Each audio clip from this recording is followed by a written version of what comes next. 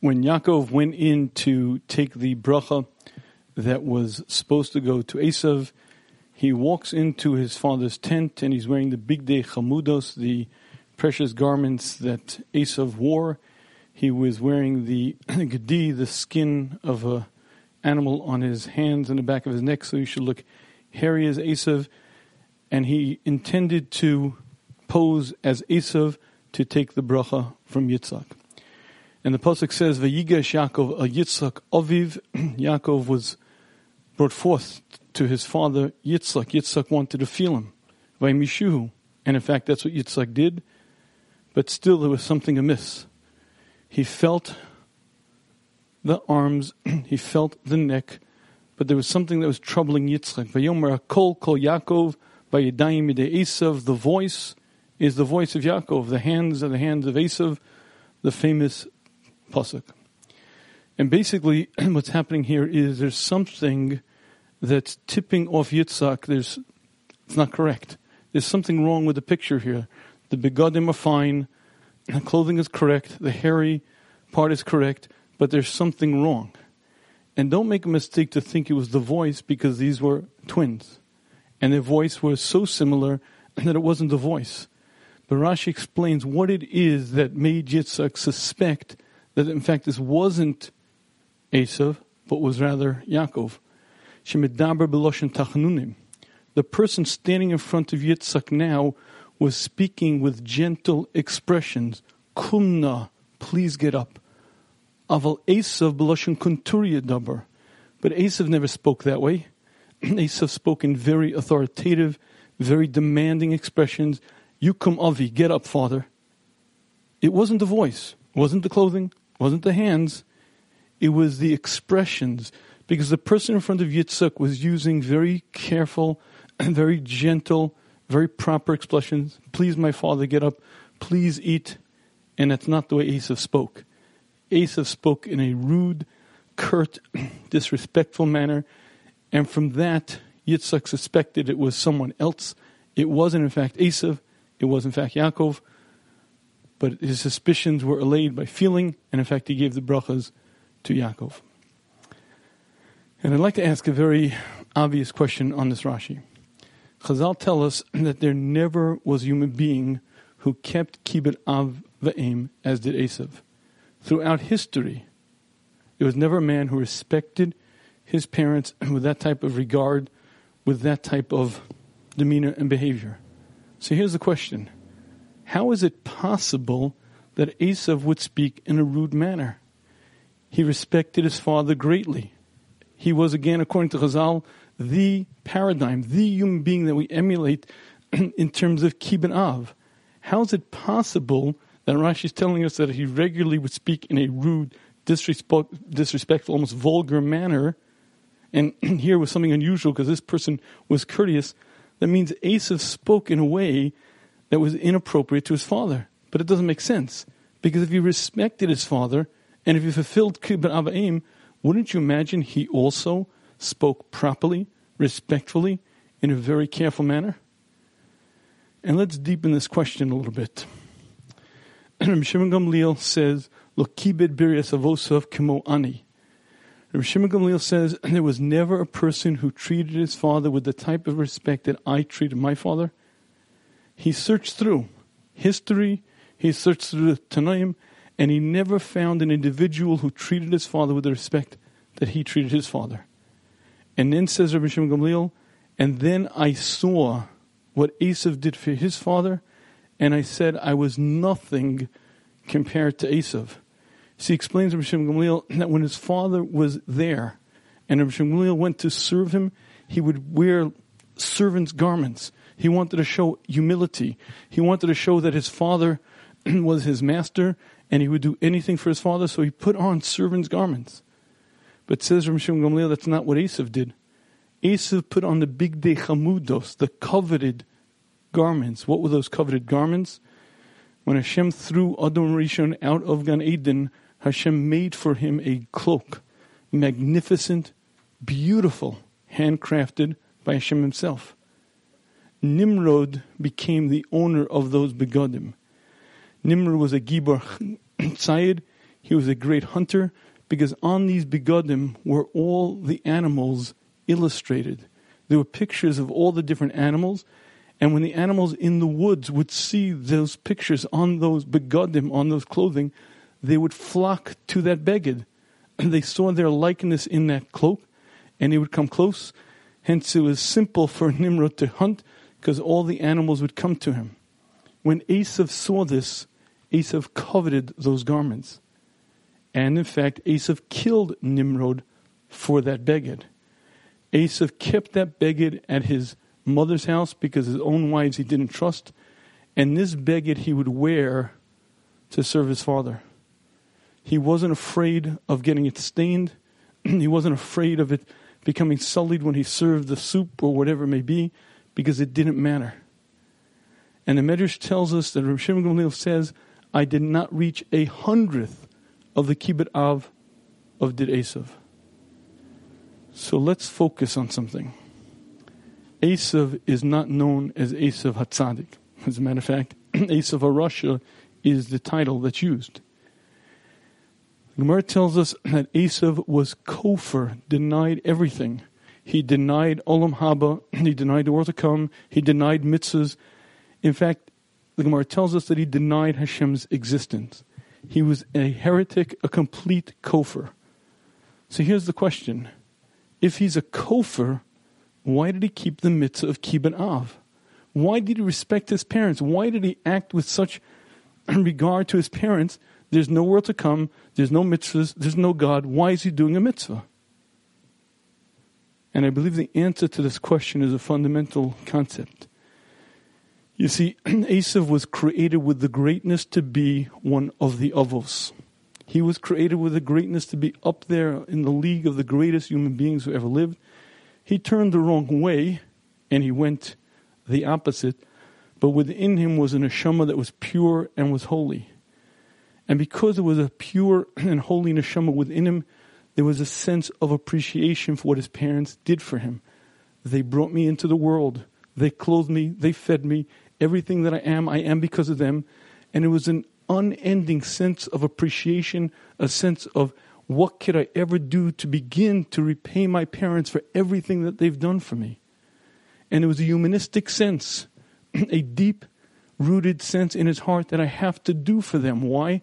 Not because of the world to come, not because of God, not because of mitzvahs, but because look what they've done for me, I have to do back for them.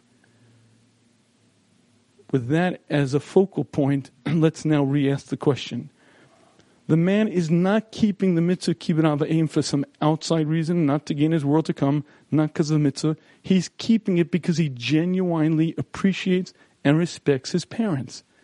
So if this man is standing in front of his father, who he reveres, who is willing to take the big day chamudos, his most precious garments, and wear them because that's the honor I need to show to my father, how is it possible that he used disrespectful language? Get up, Dad, move. How is it possible that he was rude? He clearly respected his father more than even Rabbi Shimon Gamliel did. So how is it possible that he spoke in language that was clearly the opposite, that was discourteous? And I believe the answer to this question is a very important yesod. And that is, you is what you is. And what I mean by that is, a person can have different understandings and different perspective, but the habits that you acquire are you. And it's true that Esav greatly respected his father, but Esav was rude and discourteous. He spoke in a gruff manner. That was who the man was. And if you talk to a street urchin, even if he respects his boss or whoever it may be, there's a roughness, there's a gruff tone. And despite the fact that Esav greatly, greatly respected his parents more than we probably could ever imagine, he was who he was. And because he had a certain daya, because he had a certain understanding, it didn't change the nature that he acquired. He had made himself into a rude, discourteous person.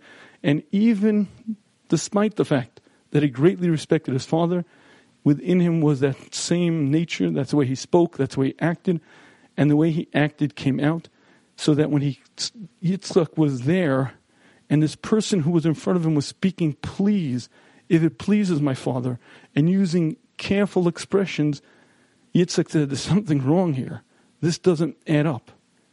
And it didn't add up because Esav, despite the tremendous respect, regard, and love he had for his parents, was still the person he was. He was rude, he was gruff, and that came out even when he was fulfilling the mitzvah of keep it off. And I believe that this concept is fundamental to understanding how to be successfully married. If you watch enough of Hollywood's version of marriage, Western culture's understanding, there is a common thought. Love will change all. I'll love her, she'll love me, and everything will be magical. And any rough edges will be smoothed out. Anything that was slightly off, it won't matter. Because love is the cure for everything. And I'd like to share with you that it isn't. Because love will not change you. Love will not take a discourteous, rude person and make him courteous and polite. It didn't for Esav.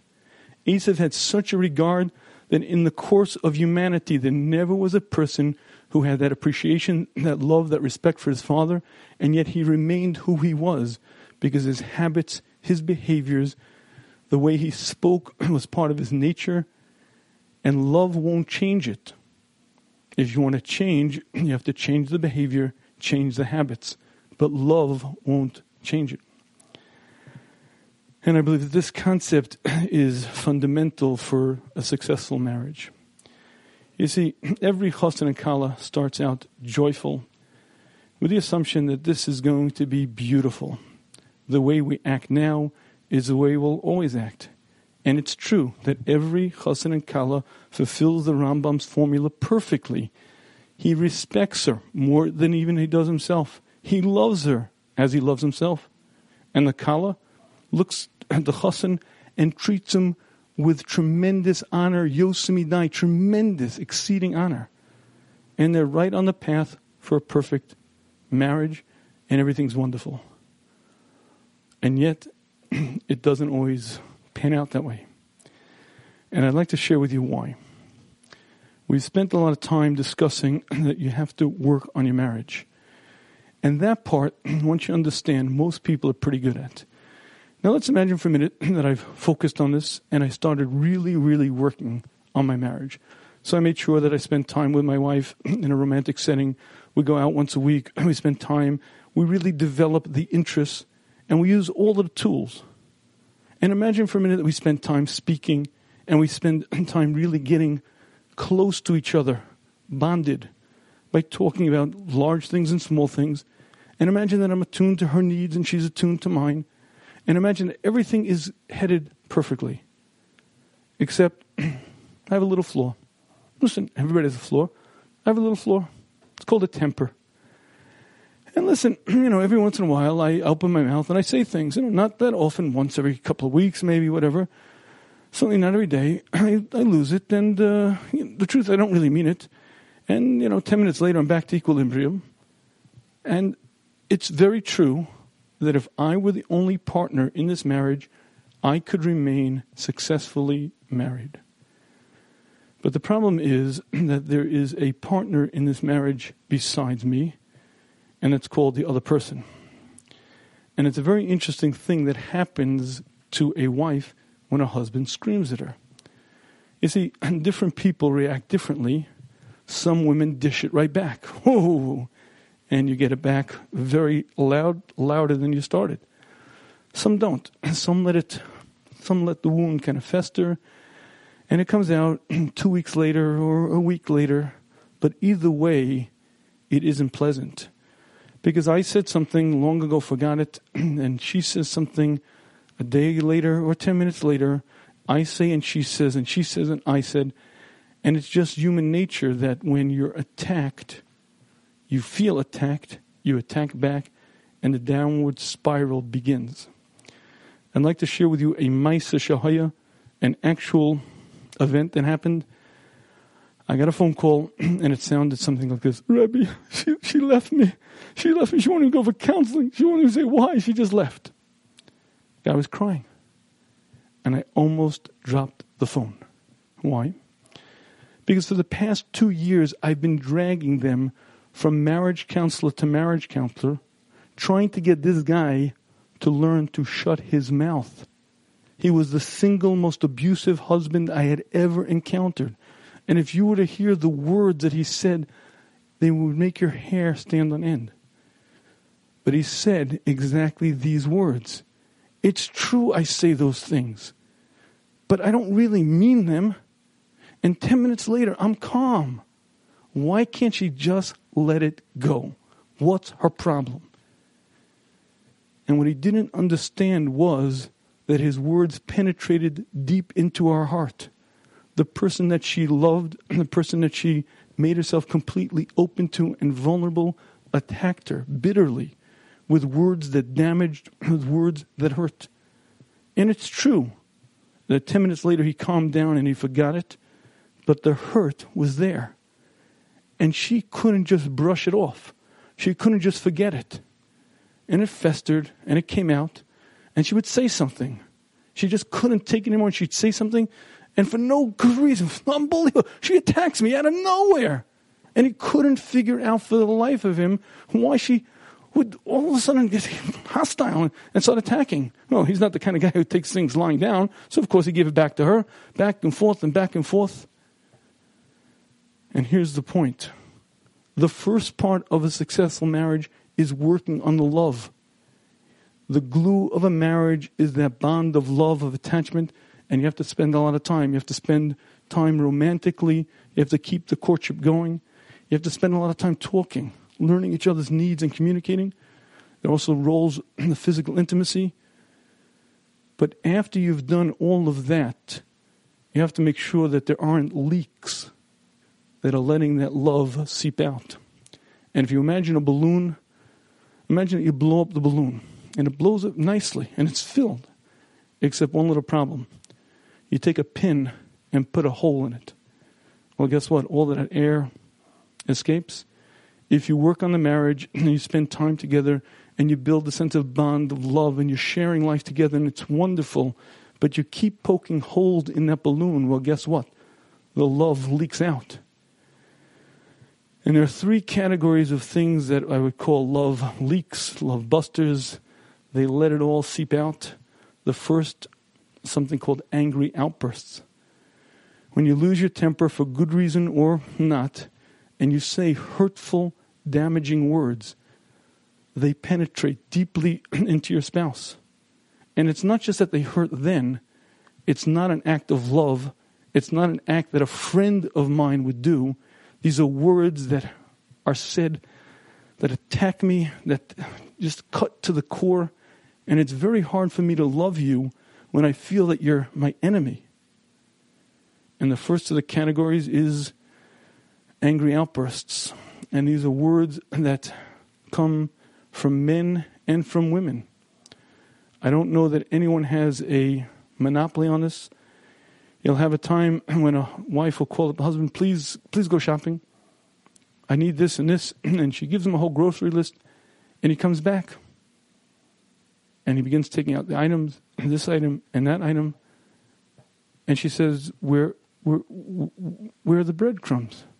Oh, yeah, I forgot. You forgot the breadcrumb. You forgot the bread. That means I have to make a special trip. It means I have to go out again. Why can't you ever remember? What is your problem? I asked you to get breadcrumbs. Why can't you just remember what I asked you to get? And what's he thinking? Madam, with all due respect, you asked me to go shopping. I did it. I was busy, but I did it. And I got 23 items, and I forgot one. Could you please be nice? But she's not being nice. She may be upset. She may be frustrated. But the words that she's saying are not nice at all. And the words that she's saying penetrate deeply. And the words that she says to her husband, as that balloon pop a pin into it and the love just leaks out, the feelings that he has towards her after she said those words are very different than the feelings he had before. And you could work on the marriage, and you could work on the attachment and work on the bond of love, but if you don't stop the leaks, you're going to have a lot of trouble.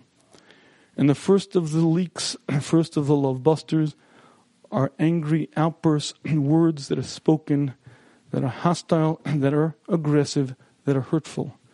And it doesn't always have to be with a temper. And it doesn't even have to be necessarily loud. And it certainly doesn't have to be screaming. Sometimes it could be something as small as what's the matter with you? Or even less. Sometimes it could be a look. Contempt can come with a look. Anger could come with a look. And many times it doesn't have to be, I never raise my voice. I don't know what he's talking about. Never. Do I ever ask the neighbors? I never scream. I never holler. I never yell. That may be true. But friends don't act that way to friends. And if you don't curb these angry outbursts, large or small, loud or quiet, they put a pin in the balloon and the love leaks out. And it makes it very, very difficult to have a loving attachment to be bonded properly. And the first of the love busters, first of the love leaks are exactly that, angry outbursts. But there's another category. The second category are something that I would call annoying habits. Now these annoying habits come in many flavors, many variations. It could be coming late, just habitually coming late. Not because you're mean, not because you're cruel, and not even because you're callous. Just my habit, I come late. And she waits 10 minutes, 15 minutes, and it bothers her. And I do it, and it bothers her. And I do it, and it bothers her. Well, guess what? It makes it very hard for her to know that she's loved. Because if you tell her that you love her, you tell her that you're concerned for her, you tell her that she's number one, but you leave her waiting, your actions speak way louder than do your words. When she's waiting for you, and she let you know that it's very important that you be on time, what she hears loud as a bell is the fact that you don't care. Her wishes, her concern, her embarrassment don't matter to you. And you could apologize, and you could cry, and you could write love notes after. The message that she hears, clear as day, is you don't care. And if you're late, as a habit, as a regular occurrence, you have to change that. Or if you're sloppy, listen, you're sloppy. That's the way you keep house. No one ever bothered you. You had maids when you were a young girl growing up, and you're not really fussy. And your husband lets you know that he's embarrassed. House is, I don't want to say anything, dear, but the house just doesn't look nice, and it's a mess. And it bothers him. And that message that he hears loud and clear is that his wishes aren't important. What matters to him doesn't matter to you. And all of the stories and all of the excuses, and even if you are really busy, and even if the really things are going on, but it's something that bothers him, something that annoys him, and it's an annoying habit. If you're rude, listen, that's why I have, come on. I make jokes at other people's expenses. I say things, come on. What are you getting all bent out of shape for? Come on, I don't mean it really. That may be true. It could well be that you don't mean it, and it could even be that other people laugh. Ha, ha, ha. Very funny. But if your wife is embarrassed, you're hurting her, you're damaging her. If you leave your socks on the floor, if you miss appointments, if you bounce checks, and the list goes on and on and on. And if you're not sure if you have an annoying habit or not, just listen to your spouse. I told you 1,000,000 times. I told you 10,000 times. I asked you over and over. Just listen to the words that your spouse says. You'll know very quickly whether that's a habit that annoys him or her, and you'll know very quickly what it is that you have to work on. And I'd like to share with you that if you're like most people, I'm sure you have a lot of good traits, kind, considerate, giving, caring, but likely you also have some other things. And each one of us have idiosyncrasies, and we have ways of doing things, and we very likely have annoying habits. And I'd like to share with you that one of the key demands of a marriage is that you protect your spouse. That's one of the obligations, a husband to protect his wife and a wife to protect her husband. That doesn't mean necessarily physically, but certainly emotionally, certainly psychologically. And I dare say that one of the obligations of a husband to a wife and a wife to a husband is to protect your spouse from you. If you have annoying habits, if you have angry outbursts, if you have these types of things that surface on a regular basis, your job is to change. You have to learn how to stop doing them. You have to protect your spouse from you. And you can't just say the words, "Oh, it's my nature, it's the way I am." Because you can say those words, but you have to understand that the cost of those habits, the cost of those outbursts are grave. Because working on a marriage is great. Spending time in a romantic setting is great. And all of the love notes and all of the flowers and all of the cards are fantastic. And it goes a long way to blowing up that balloon. Look how full it is. Wow, amazing. And then you pop a hole in it, whether it's your annoying habits or your angry outbursts, whether it's coming late or being sloppy or whatever it is, you're screaming louder than your words, "I dishonor you. You're not number one to me. You're not my first priority, because look at my actions."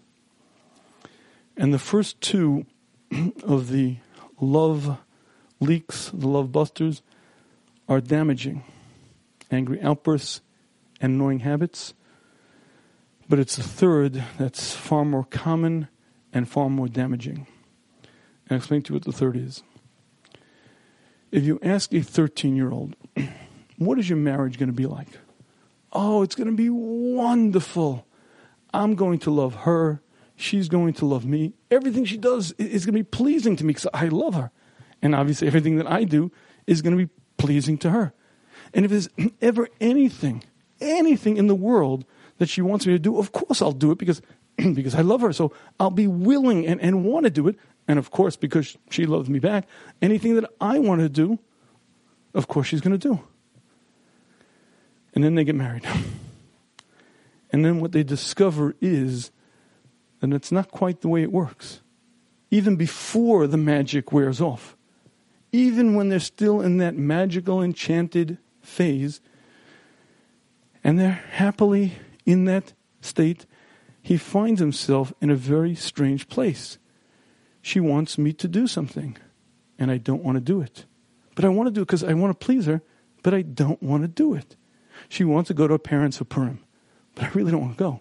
But she wants me to, but I don't want to. But she wants me to, but I don't want to. And do I take the car and you take the train, or the other way around? Maybe you take the car and I take the train. Do I go out play ball Motzei Shabbos and you sit home, or do we go together to your parents? And what he and she both discover very quickly is love is wonderful, but it's not magic. And you still have desires, interests that have nothing to do with your spouse. And even if the enchantment is still there, there are going to be many, many things that your spouse is going to want you to do, and you're not going to want to do it. And it cuts the gamut of all areas. There are so many issues that your spouse views one way and you view the other. And what you're going to find is you really don't want to do these things. And then you're stuck. Because for the first time, maybe in your life, on a regular, ongoing basis, you have to choose. It's either me or you. You see, I don't know if you realize this, but we live in a world that's so opulent, so luxurious. We live such a pampered existence that it's hard to imagine. If you took people living 100 years ago, they wouldn't even believe the luxurious life settings that we have. And from the time that you were a little child, everything was handed to you, and everything was about you. What's the best for you? What's the best school for you? What's the best extracurricular activity for you? How will you benefit? And when it's time for high school, what's best for you? What will serve you best? When it's time for camp, what's the best camp for you? When it's time for seminary or yeshiva, where will you thrive? Where will you flourish? And your entire life, from the cradle until you get married, was about you. You say the words, Harayat Mekudeshes, and life changes. All of a sudden, it's not about you. It's about us, but us has two parts. There's the I and the you. And all of a sudden you find yourself upfront and personal with this reality. She wants one thing and I want another thing. She wants to do this and I don't want to do this. And all of a sudden you find yourself maybe for the first time in your life in a situation where you really, really on a regular and ongoing basis have to do things that you don't want to do. And I'd like to share with you, if you'd like to know the single biggest turnoff in a relationship, the single biggest defeater of love in a marriage, it's self-centeredness. Imagine you wake up one morning and you say to yourself, I can't believe it. I just don't believe it. All my wife cares about is herself. I mean, it's all she's focused on. Her needs, her wants, what's good for her, what's in her interest. I just cannot believe it. If you feel that way, how much good feelings do you have to your wife? How much love do you feel? And it's both on the side of the husband and it's both on the side of the wife. But there's one little difference. There's a very real difference between men and women in a marriage. And one of those differences surfaces in an interesting way. There's a little children's game that the girl will hold up a little daisy and she'll pick out the petals. And the game goes something like this. He loves me not. He loves me not. And she picks out the petals one by one. He loves me not. And whatever she's left with, she knows whether he loves me or loves me not. Now, I don't know if it's appropriate children's game or not, but I'd like to share with you that I almost guarantee that that is the game that your Kala will be playing for the first year for sure, and maybe even longer. The question that she's constantly looking at, the question that's constantly coming across her mind is, does he love me? Is he really concerned for me? Am I really cherished? Am I really number one? And every action that you do, every decision that you make, everything that happens in your marriage is going to be in the category of he loves me or he loves me not. He loves me or he loves me not. She doesn't intend to do it. She doesn't mean to do it. But a woman has an emotional need to attach. She has an emotional need to be bonded, to be in a relationship. And what she's constantly hearing is, he loves me not. And when you focus on the fact that the single biggest turnoff in any relationship is self-centeredness, and you realize that we are brought up in an extraordinarily self-centered world, you recognize that we have a very difficult problem being successfully married. In Western culture, there is one radio station that is more popular than any other. Throughout the Western world, there is one station that almost everyone listens to. That station is WIIFM. WIIFM is an acronym for What's in It for Me. And what's in it for me is the mantra of Western civilization. Certainly the core of marketing media's message, but it's all about me. What's in it for me? What do I gain? Me, and only me. And when you live in a culture that speaks about me, and you deserve the best, and why should you suffer, and you should have it, and you're accustomed to getting it all the time since you're a little kid, whatever you needed, whatever you wanted, you got. It was easy street. Well, guess what? You get married, and you find out that it's not all about you. It's about us. And the us has two parts. There's an I, there's a you, there are two of us. And in this marriage, what you find is that there are many, many times that you have to say the words, I want this, but I'm not going to do it. I want to have this, but I'm not going to have this. And there are many, many situations where you're forced to actually make that very difficult choice of becoming other-centered. And if you'd like to understand one of the great challenges of being successfully married, it's learning to actually care about another human being, to learn to actually look at the needs of another person and putting that person's needs ahead of yours. And every time it comes out, especially in the beginning of a marriage, it's always, why do I have to always do it for her? Why do I have to do it for him? It's always his way, it's always her way. And so many of the fights so many of the issues in a marriage circle around this single point. When the couple realize that they can't always have it their way. Okay, fine, so I won't always have it, but 99% of the time, I mean almost all the time, I expect that.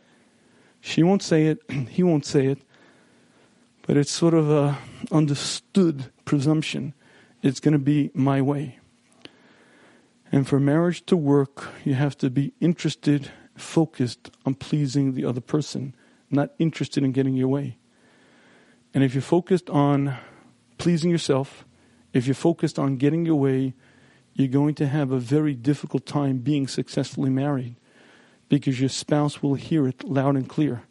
And don't think you could fool him or her. There's no fooling, there's no hiding. I'll share with you an interesting line. Kissinger had become the Secretary of State. He was being introduced to all the various people, and he met Pat Nixon, President Nixon's wife. And he said, "Oh, Mrs. Nixon, your husband is unbelievable." And Kissinger was going on and on about how great Nixon was. And Mrs. Nixon looked at Kissinger and said the words, "You haven't seen through him yet?" What she was saying clearly was, there's an outer face and there's the real person. And the real person ain't what the outer face is. And you will not fool your spouse for very long. You cannot hide for very long. And the only solution is to actually work on yourself.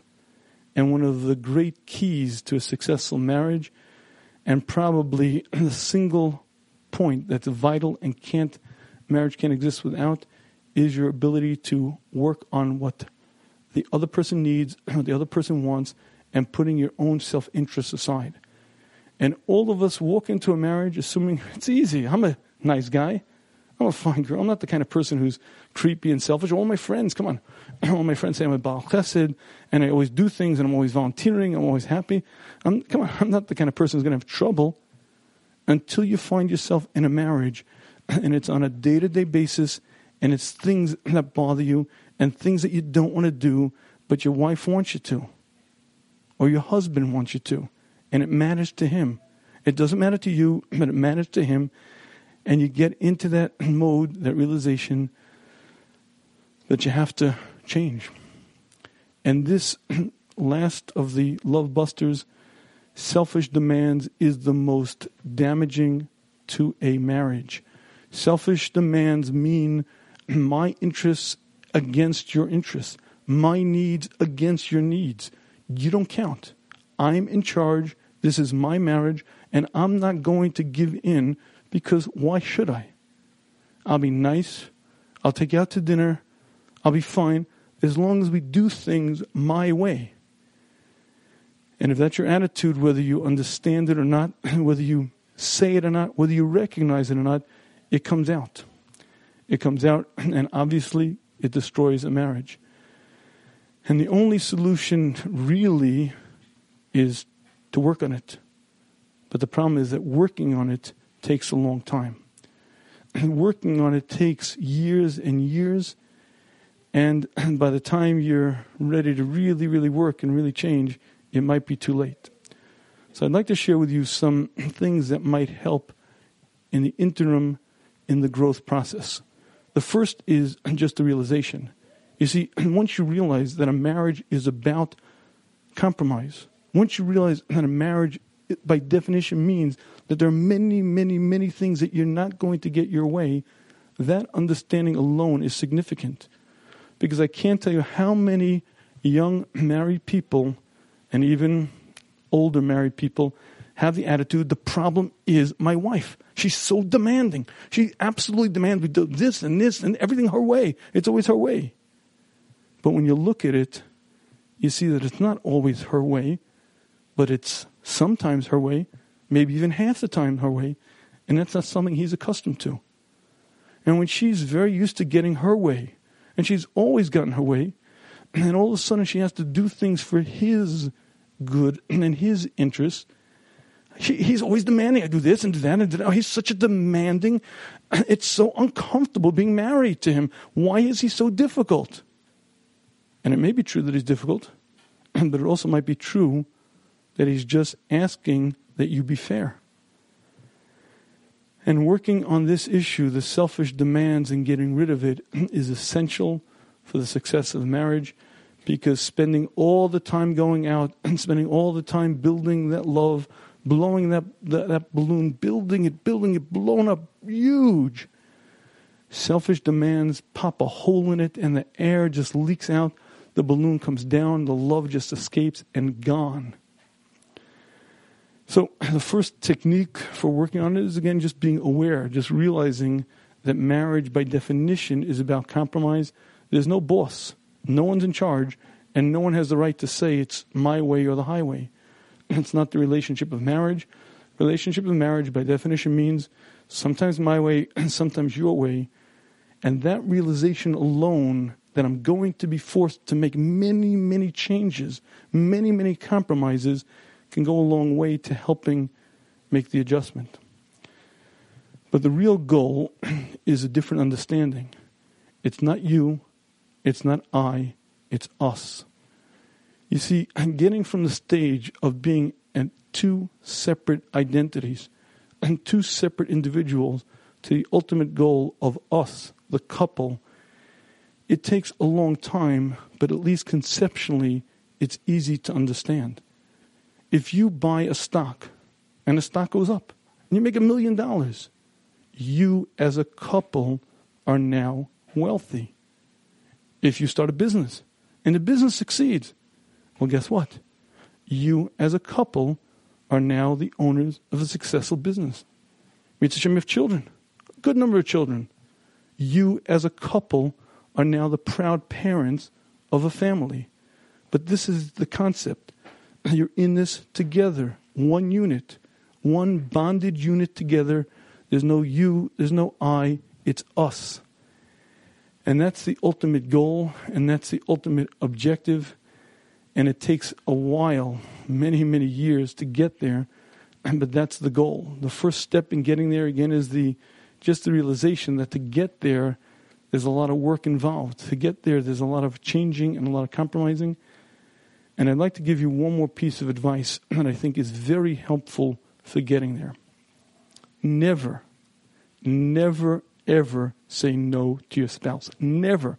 Don't say the word. Your wife says to you, I'm going to buy a couch, I'm going to paint the room green, I'm going to go on vacation to London. Whatever she says, don't ever say the word no. Now you say, I mean, that's crazy. How can I say no? Give her everything she wants all the time. No, I didn't say give her everything she wants, but don't ever say the word no. And I'll explain to you why.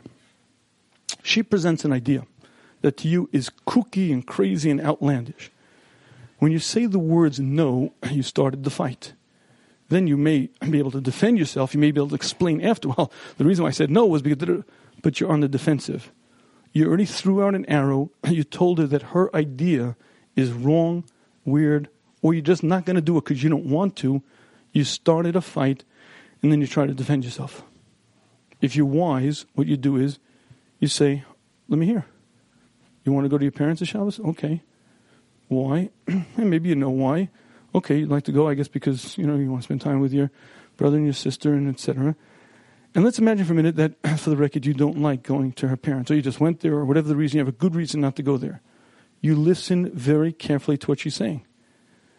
And if you're able to go there and be soulful, you do. And if you feel you can't, you explain why I hear, and I'd like to. On the other hand, I really like to stay home. I'm tired, whatever the reason is. And as a couple, you discuss the pros and the cons of the unit called us going there or not going there. Now, in the end, the answer may be no, you're not going to go. But it wasn't you, totalitarian dictator, saying no.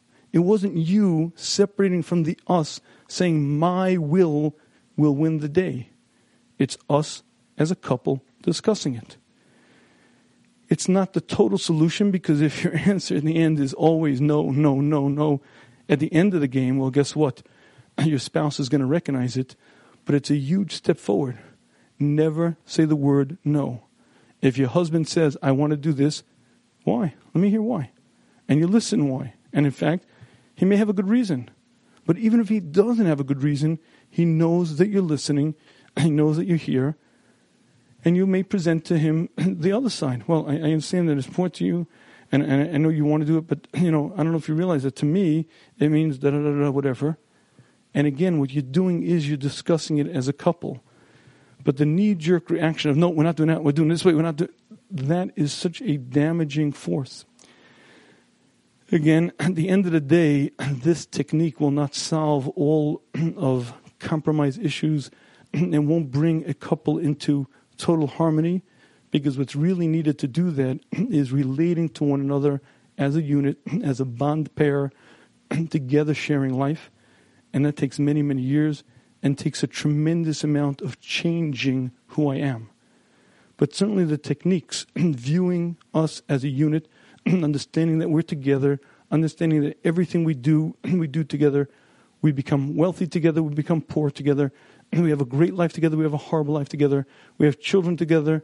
Everything we do as one unit together. Viewing it that way certainly goes a long way forward. And training yourself to never say no, listening carefully, explaining the other way. And just remember, as long as you didn't say the word yes, you can always say no later. Don't be afraid that your husband is going to walk all over you. If I don't say no immediately, he's going to... No, you can always say no 2 minutes later, 10 minutes later. But the difference of whether you listen is whether he hears that you're fighting him or he hears that there's another side. Maybe she's right. Maybe there's a reason not to do this. Maybe there's a reason to. But if as a couple you're talking, you're discussing, you're one unit, sometimes it'll be my way, sometimes your way, two reasonable people working together can find solutions. It's when one decides that I'm in charge, I'm the boss, it's going to be my way, that's when you start getting problems. But more than anything, you have to change. And I believe what this Chazal is telling us, and it's a huge concept, Esav loved his father, Esav respected his father more than any other human being, but he was who he was. And that's fine for Esav, and it doesn't matter. But in a marriage, if you walk in saying, this is who I am, and I'm not changing, I got news for you. You're going to have a lot of trouble. Because I don't care who you are. I guarantee you have habits and things that are going to bother your spouse. Whether it be the way you dress, the way you talk, the way you walk, whatever it may be. And you may feel that it's irrelevant and it doesn't matter. But if it bothers your spouse, it's an issue. And even if you don't have angry outbursts, and let's even say for the record, you're reasonably bad habit free, which I don't think there was a human being born yet that way. But this last point, selfish demands, viewing life from my perspective, is part and parcel of Western culture. We're all afflicted by it. And I don't care where you're born. It's almost natural to the human. When you were born as a baby, you were hungry, you cried. You wet your diaper, you cried. Everything that you needed, you demanded, and you got it. And you got used to it. And you got very comfortable that way. And you spent your entire life knowing that reality. What I need, I get. And then you get married and reality changes. And one of the key growth areas in a marriage is that ability to change. I was once speaking to a marriage therapist who I really respected. He was an older gentleman already by the time that I began referring people to him. And he had a lot of wisdom. And I really held of his opinion. And I sent him a certain couple, and he was working with them, and they weren't changing. They were still doing the same foolish things. And at a certain point, I called him up, and I said to him, I don't get it. Why are they still doing it? Why don't they just change? And he said to me these words, most people that I see would rather die than change. Granted, he was being facetious, but this fact that we human beings don't change that easily, that we don't take so kindly to change, is a huge obstacle to a successful marriage, even if you were very popular in high school. And even if all the girls in your seminary said you were the sweetest, nicest person in the world, if you're not able and willing to change, I'd like to share with you, it's going to be very difficult for a person to be successfully married to you. And as a matter of fact, if I had my druthers, if I were in charge, I would institute a new document in the wedding. And before you sign the Tanoim, before you sign the Ksuba, I would have the Chassan and the Kala sign a Shtar HaChlafa.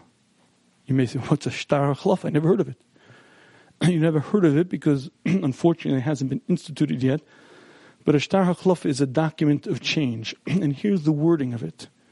I, the undersigned, do hereby proclaim the following. Number 1, I recognize that the basis for any successful marriage is my ability to change. Number 2, I acknowledge that my wife/husband will be different than I in temperament, inclination, attitude, desire, backgrounds, and interests. Number 3, I accept that for any partnership to exist, there must be compromise, and that I must be willing to change in any of these areas. By signing, I hereby decree that I am ready, willing, and able to change, grow, and compromise in all areas.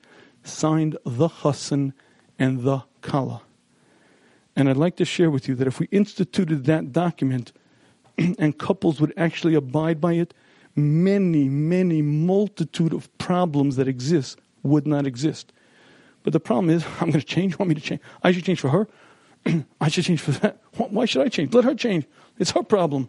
She doesn't like the way I make jokes. She doesn't like the fact that I leave my socks around. Let her get used to it. It's her problem. And if you're not willing to change, I'd like to share with you, you're going to have a very, very rough time being married. And even if you don't have such a tough time, believe me, your spouse will. And if you're the kind of person who's just used to doing things your way, and you could be nice and sweet, and everyone says she has such good midos. But if you're unwilling to change, it's going to be very hard for your spouse to be married to you. And I once had a fellow say to me, yeah, it's true we have a good marriage now, but you know what she demanded? She demanded I change my whole personality. I mean, it was a revolution. She was crazy. I had to almost revolutionize who I was as a person. And I read those words and almost wanted to laugh. Why? Because he forgot to mention that he's one of the most difficult human beings I've ever met. If I say black, he says white. If I say up, he says down. He's a difficult person. And no kidding, she demanded that he change because she made him into half a mensch. And even if that doesn't describe you, and even if you're fully a mensch or fully a wonderful person, the reality is that you're going to have to change to be happily and successfully married, because that's part and parcel of the union. There's no utilitarian, there's no single person who's totally in charge. There's no, I'm the boss and you do it all my way. It just doesn't work that way. The way it works is sometimes my way, sometimes your way. And it means and demands changing how I act, how I behave, what I do. And it means for the first time in my life, taking another human being's needs into consideration. And if you walk into the marriage with the idea, love is going to change everything, I'll love her and she'll love me and it's going to be great, I'm afraid to tell you that you're in for a rude awakening. Because Esav loved his father more than you and I will ever love our spouse. He appreciated, respected them more, but it doesn't change who you are. And as much as we have to change and stop the angry outbursts, change the annoying habits, and certainly change the selfish demands, there's also a need on the receiving end of it for tolerance.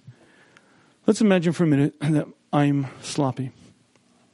I'm sloppy. I leave my socks and my shoes where they shouldn't be. I leave the spoons where it shouldn't be. I'm a sloppy person.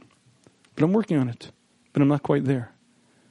There's a certain reality that a spouse has to recognize, that there are limitations, there are strengths and weaknesses, and as much as it's the person who has the annoying habits job to change, his or her spouse has to recognize that some things are easy to change and some things aren't. Some things are just a cakewalk and some things aren't. And if for years and years and years he is accustomed to coming late or whatever it may be, to demand that he changes instantly or this is all over is an unfair, unrealistic demand. And as much as the person who has the annoying habit has to change it, the spouse on the receiving end has to learn to be tolerant and accepting, to overlook, to recognize that we all have weaknesses. And women, I think, can understand this mashal very, very well. If you find me a woman who's more than 40 years old, who isn't troubled by the following, I'll be shocked. I'm so fat. I'm so heavy. I'm not happy with my weight. I don't know what, madam, I don't understand. What's the problem? There's Weight Watchers. There are all kinds of diets. Why don't you just die? Why don't you just stop? Just don't eat. I'll tell you why not. Because when you're 40 or so, your metabolism changes, and the not eating is very, very difficult. We human beings have a tough time changing. And if your husband smokes and he shouldn't be smoking, but he does, and he's working on changing, and you're going to have an intolerant attitude, I will not accept it. He has to work on it. And at the same time he has to work on it, you have to understand, and there has to be a balance. There has to be an understanding between both. This is a unit. We're bonded. We're in this together, this thing called life. I have to work on my areas. She has to work on her areas. We also have to be tolerant. And that ultimately is the way a couple begins. Every marriage takes time. Every marriage has many, many hurdles that they go through, many, many ups and downs. But the key is to focus on two areas. Number one, to work on the bond of love. And it means spending time as a couple, going out, spending time talking, spending a lot of time together, building that connection, using the physical intimacy as it should be used, building that love. And it also means protecting that love from the angry outbursts, from the annoying habits, and from the selfish demands. Esav is a classic example because he was rude, because that was his nature. And love didn't cure it, nor will love make your marriage perfect. Love is the glue of a marriage, and without it, your marriage will be toast. But love alone won't solve all of life's problems. You have to eliminate the love busters, the negatives, and when you do both, you succeed. And I have one more step that I want to close with. A number of years ago, I met a man, and from that conversation on, I began davening 3 times a day for Shalom Bayis. Now, I want to point out that Baruch Hashem, we're married 26 years, and I'm very happy, and even my wife is very happily married. But since I met that man 3 times a day, I ask Hashem for help in Shalom Bayis. I'll explain to you why. This man told me that we were discussing his marriage, and he had been married for over 10 years, and he didn't even know that there was such a thing called a Shalom Bayis issue. He never even heard us. He didn't even know such a thing existed. And what happened was he lost his job, and he changed, then she changed, and before you know it, he was divorced. But he'd been married for many, many years, and he wasn't even attuned or alert to there being an issue. And from that moment on, I said to myself, I get it. Shalom Bayis is not an easy parsha. It's not easy for 2 human beings from different walks of life with different needs, different tendencies, different inclinations to now join together in harmony and peace. We each have different needs, different wants. We each have different ways of doing things. And for a marriage to succeed, you have to do the work. The work is building the bond of love. The work is changing. The work is asking myself what it is that bothers my spouse and stop doing it. And the next part is to daven, to ask Hashem for help, because that balance, keeping things as they should be, is a very, very difficult thing. When you do your part, you work hard, you're willing to change, you daven, Hashem's help. May Hashem grant us the ability to put this into practice, to invest tremendous Shalom Bayis in marriages.